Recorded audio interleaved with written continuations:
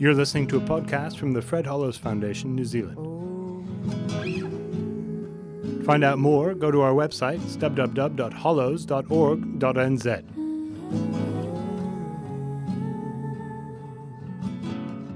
Throughout the course of this podcast series, we've tried to bring you the voices of different doctors and nurses and health professionals and academics who are working on this broader question of blindness in the Pacific, avoidable blindness. How do we tackle it? What are some of the strategies and partnerships that are needed? But today I wanted to take you into a very specific case and really invite you into the struggle of one particular family. And this is the story of Lusia Vaipuna. Lusia is a patient who recently had her sight restored when the outreach team came to Savai'i in Samoa earlier this year. We spoke to Lusia at length, but we also spoke to her daughter, Sister Monika Vaipuna. Sister Monika is a nun. She's one of 10 children, and she has been looking after her mother in conjunction with the other members of the family, looking after her mother because her mother's been going blind over the last 5 years. She's a widow. And she has been very saddened by her condition of blindness. In fact, her quality of life has diminished enormously. And so we spoke to Sister Monika both before and then just after the surgery. And we wanted to share with you some of her thoughts and her expressions of the frustration, but also the great joy that comes from the restoration of her mother's sight. And so we asked Sister Monika before the surgery what it's like having a mother who's blind. She gets frustrated at times. A lot of things that she was able to do, like as I said, weaving, washing, doing things independently. I think it was very frustrating that there was a time when she can't do that. And that was the thing she said was frustrating for her also to see the faces of her grandchildren. Sister Monika talked about one of the frustrations that they had when they took Lusia all the way to New Zealand last year, but she was unable to see her family, even though she was in the same room with them. And so Lusia carried with her this enormous sadness, this enormous frustration of not being able to see the people that she loved so much, but were just next to her. And so Lusia went in for surgery that day. She had a very successful operation. She managed to have her cataract removed, and the very next day, her bandage was taken off, and Lusia gave a beautiful, heartfelt prayer of thanks to the doctors and the nurses and the entire sort of network of support of donors that managed to help her restore her sight. We went round to Sister Monika and to Lucia's house later that afternoon and asked them about the changes, how they were feeling post-surgery. Well, I think it was the same feeling with my mom, like I was the one was pushing her to have her eye operated on. But I think most of the family were all reluctant. They had some hesitancy. They said, "Oh, are you sure that she's going to be okay?" But like for me, I said, I've seen some people who had bad eyesight before, and they've been successful. What was it like coming home from the hospital, coming home from the clinic with Lusia? What was it like when she first arrived back at the house? And like the feeling for me, I was so excited. Even I couldn't stay in the house. Like I let the others talk with her, and I said, "No, don't talk too much. Let her rest, let her sleep."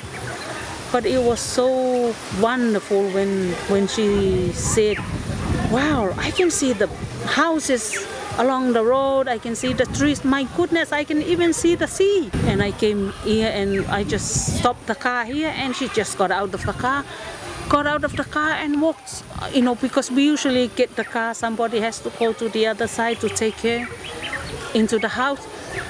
And today, like the two sisters I had, she just opened, I said, "Oh, I can go by myself, I can see where I'm going." And she just walked up the stairs here. And I thought, "Oh, hey," and I said, Mom, slow down, sit down first, and she said, "Oh, who's that? Oh, I can see the face." She was kissing like hugging them, and said, "I can see your faces now." What sort of words would you use to describe the feelings that you've had? It's been a hugely emotional day for you. How would you describe what you've all been through? Speechless, we just saw even my big brother who came from the back. I saw him hugging her. I said, "Oh," and she said, "Oh, I can see." isn't this wonderful? And she said, oh, sister, thank you, and thank those palangis. Thank those palangis who have come all the way to help, not only for me, but for other people as well. And what's been the response of the wider family that's spread out across different countries? Not everybody lives together in Savai'i there. How has the word gotten through to them? What do they think about this change in their mum?